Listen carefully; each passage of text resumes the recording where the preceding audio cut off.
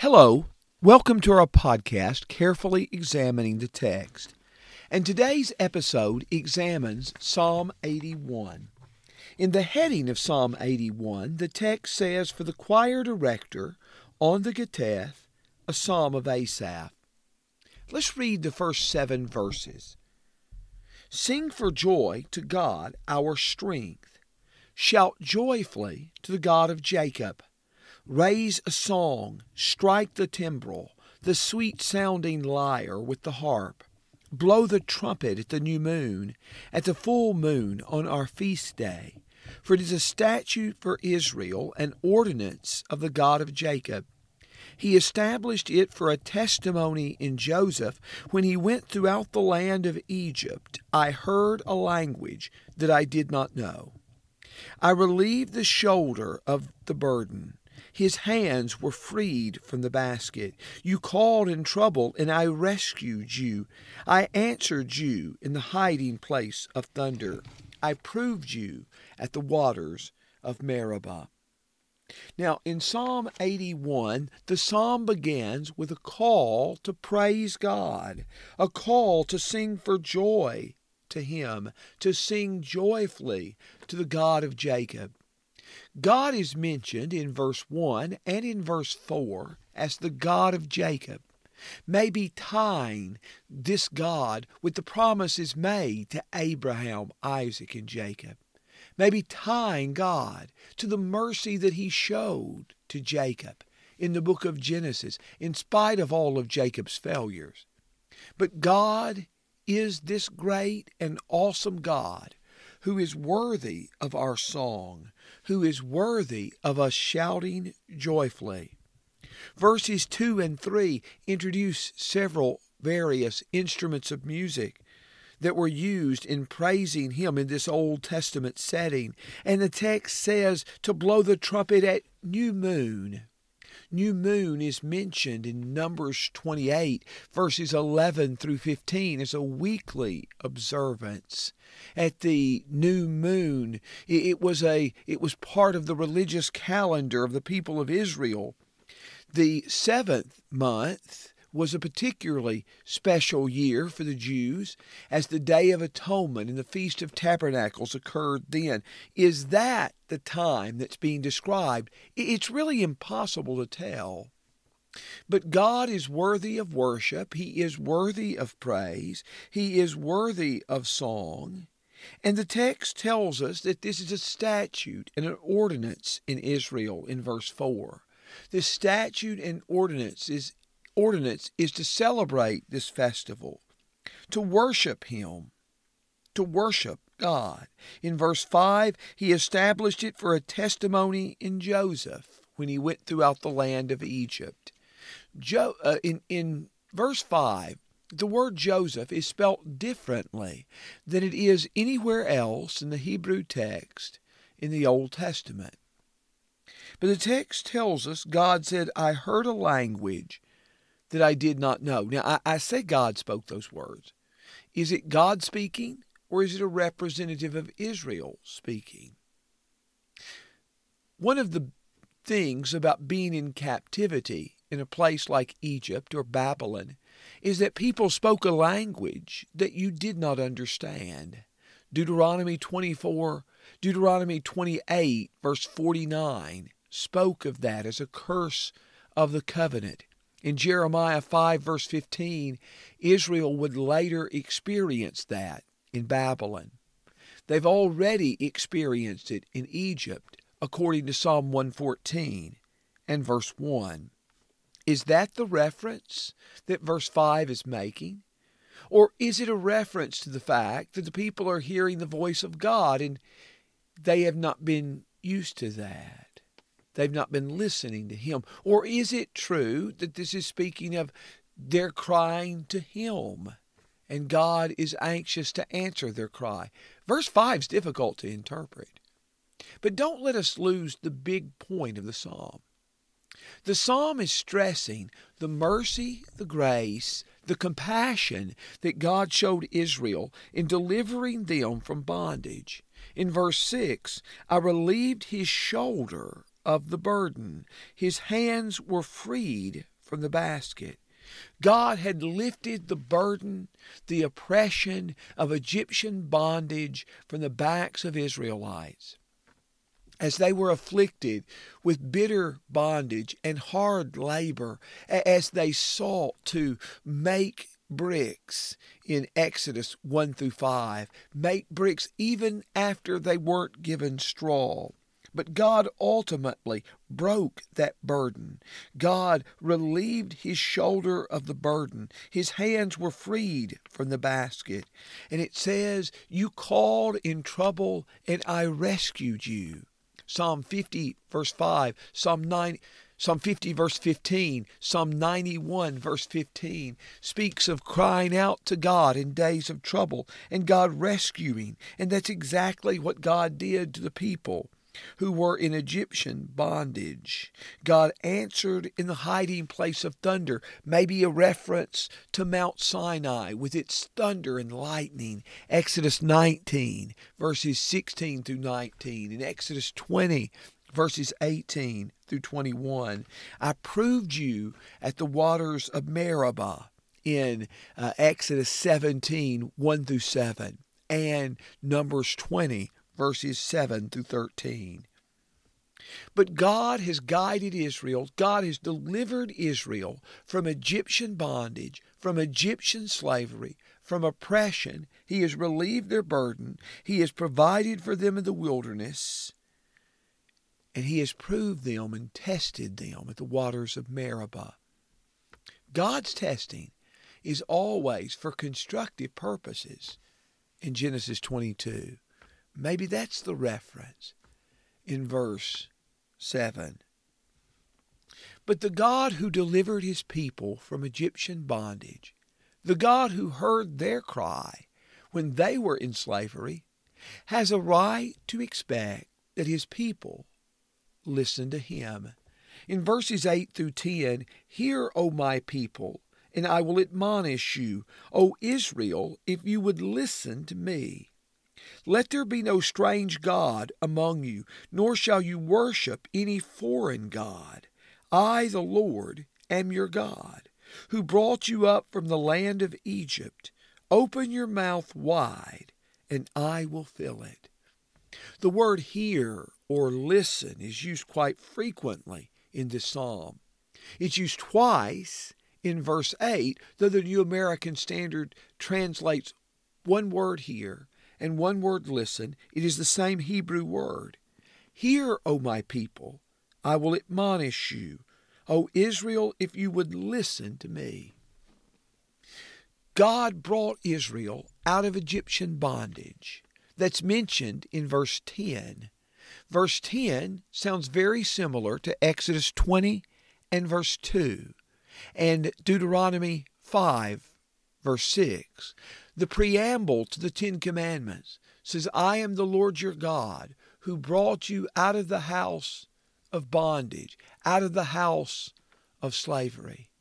God had delivered the people from bondage, and God wanted a relationship with his people. He says in verse 10, "I, the Lord, am your God." The phrase, "I am your God, and you shall be my people. I will be to you a God, and you will be my people." That phrase is used in some form or another all the way from Genesis 17 to Revelation 21. God longs to bring a people into fellowship with him. And God longed to do that with Israel. And one of the most fundamental requirements of that covenant with God in verse 9 was that they have no other God. You remember in Exodus 20, verse 3, in Deuteronomy 5, verse 7, "You shall have no other gods before me." God says, "Let there be no strange god among you, nor shall you worship any foreign god." God calls his people to listen to him, to listen to him. But in verse 11, he says, "But my people did not listen to my voice, and Israel did not obey me. So I gave them over to the stubbornness of their heart to walk in their own devices." God calls his people to listen to him, verse 8. Verse 11. But in verse 11, they did not listen. A matter of fact, the first thing God said to his people after bringing them out of Egyptian bondage and gathering them at Mount Sinai in Exodus 19, verse 5, is obey my voice. The first requirement that he had of them. He tells them what he had done for them and how he had brought them on eagle's wings to himself. But he says, obey my voice. What God wanted first of Israel was a people who would unconditionally surrender to him, who would surrender to his will. Obey my voice. Jeremiah 7, verses 21 through 26. God tells Israel, I didn't speak to you first concerning burnt offerings and sacrifices. It's not that what God said about burnt offerings and sacrifices was optional. It wasn't. But he said that wasn't my first priority. My first priority was to say, obey me, obey my voice. But instead of obeying me, you have walked in the stubbornness of your will. Jeremiah 7, verse 23. That's very similar to what we read here. Israel didn't listen to God's voice, and they walked in the stubbornness of their will. Psalm 81, verses 11 and 12. The text says God gave them over to walk in the stubbornness of their heart. They refused to listen to God, and God let them have their way. They said to God, my will be done, and God said, I surrender you to it, but you will experience the consequences of it. God gave people over to sin and immorality in Acts 7, verse 42, in Romans 1, verse 24, in verse 26, and verse 28. And God does that to Israel. He gives them over to walk in the stubbornness of their heart, to walk in their own devices.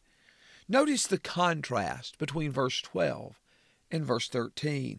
In verse 13, oh, that my people would listen to me, that Israel would walk in my ways. Now, Israel hadn't listened in verse 11, but the Lord longed for the people to listen in verse 13. The people walked in their own devices in verse 12. God uses the same word in verse 13 to say that he wanted Israel to walk in his ways. God wants us to listen to him and to walk in his ways, not to refuse to listen and to do what we want, but to listen to him and to walk in his ways. And God longs for that. God is longing for a people who want to do what's right. In verse 13, oh, that my people would listen to me. If you look at Deuteronomy 5:29, Deuteronomy 29, Deuteronomy 32, verse 29, Isaiah 48, verse 18, you'll find in each of these passages that God is longing for a people who do his will. God is wanting us to do right, and he is wanting to bless. In verse 14 and 15, I would quickly subdue their enemies and turn my hand against their adversaries. And those who hate the Lord would pretend obedience to him, and their time of punishment would be forever. So there in verses 14 and 15, God would quickly defeat all their foes if they would but walk in his way. And in verse 16, he would pour out to them great blessings. I would feed you with the finest of wheat, and with honey from the rock I would satisfy you. This psalm teaches great things about God. It teaches great things about God. God is worthy of praise in verses 1 through 3. And God is the God who rescued his people from Egypt in verses 6 and 7. In verse 10, he rescued us from Egypt for the purpose of entering a relationship with us, for being our God and us to be his people. And God always wants of his people that they listen to him in verse 8 and verse 13 But many times we do not listen. Verse 11. God longs for us to do right so that he might bless us. Verse 8 and verses 13 through 16. I think Psalm 81 also brings balance to the last couple of Psalms. If you haven't got to listen to Psalm 79, Psalm 80, I encourage you to go back and listen to those. But in those Psalms, the people pour out their heart to God and pour out their grief to God in the midst of their pain and in the midst of their suffering. But in Psalm 79 and Psalm 80, there's little acknowledgement of the people's sins. They simply decry their dilemma. Now, there is the request for forgiveness in Psalm 79, verse 9. I don't want to play that down, but I would say the highlight is calling upon God to return and God to bless us. Psalm 81 shows us that the people haven't fallen into this circumstance because of God's weakness or because of God's inattention, but because of their own sin. Because they have sinned and walked in their own stubborn way. And therefore, God has given them over to the disasters of Psalm 79 and Psalm 80. How does Jesus fulfill Psalm 81? First of all, listening to God has always been a fundamental part of being the people of God. The word listen or hear is used in verse 5, verse 8 twice, verse 11, verse 13. It's a call to the people to hear God and a statement that they haven't heard him. And God always has told his people to hear him, like we stated from Exodus 19, 5 and 6, and Jeremiah 7, 23. God says, obey my voice. That's one of his first priorities for Israel, unconditional surrender to him. And it's the same today. As Jesus told Peter, James, and John when they wanted to build 3 tabernacles, one for Moses, one for Elijah. This is my beloved Son, in whom I am well pleased. Listen to him. We must listen to Jesus, as God's people have always been called to listen to him. God promises in Psalm 81:10, open your mouth and I will fill it. God gave Israel manna in the wilderness in Exodus 16. God filled their mouths with good things. But that manna God gave them in the wilderness was a dim foreshadowing of the greater bread of life that God would give in Jesus in John chapter 6. Jesus is the bread of life, which will satisfy our deepest hunger. It will satisfy us. As Psalm 81 verse 16, God promised to satisfy his people with honey from the rock. Jesus satisfies our deepest needs. John 6, verse 35. And just as God longed for his people to be saved in Psalm 81:13, Jesus longs to gather his chicks together as a hen gathers her hen chicks under her wings. Matthew 23:23 through 30. Matthew 23:37 through 39. Jesus is indeed ultimately the rock from which we drink. 1 Corinthians 10 verse 4. And before him every knee will bow, as verse 15 speaks of, and as Philippians 2 shows us will be fulfilled in Jesus. What a beautiful psalm. What a powerful psalm. But I want to tell you, my friend, God wants you and me to surrender to his will, to do his will, to listen to him, and to walk in his ways. May the Lord bless you.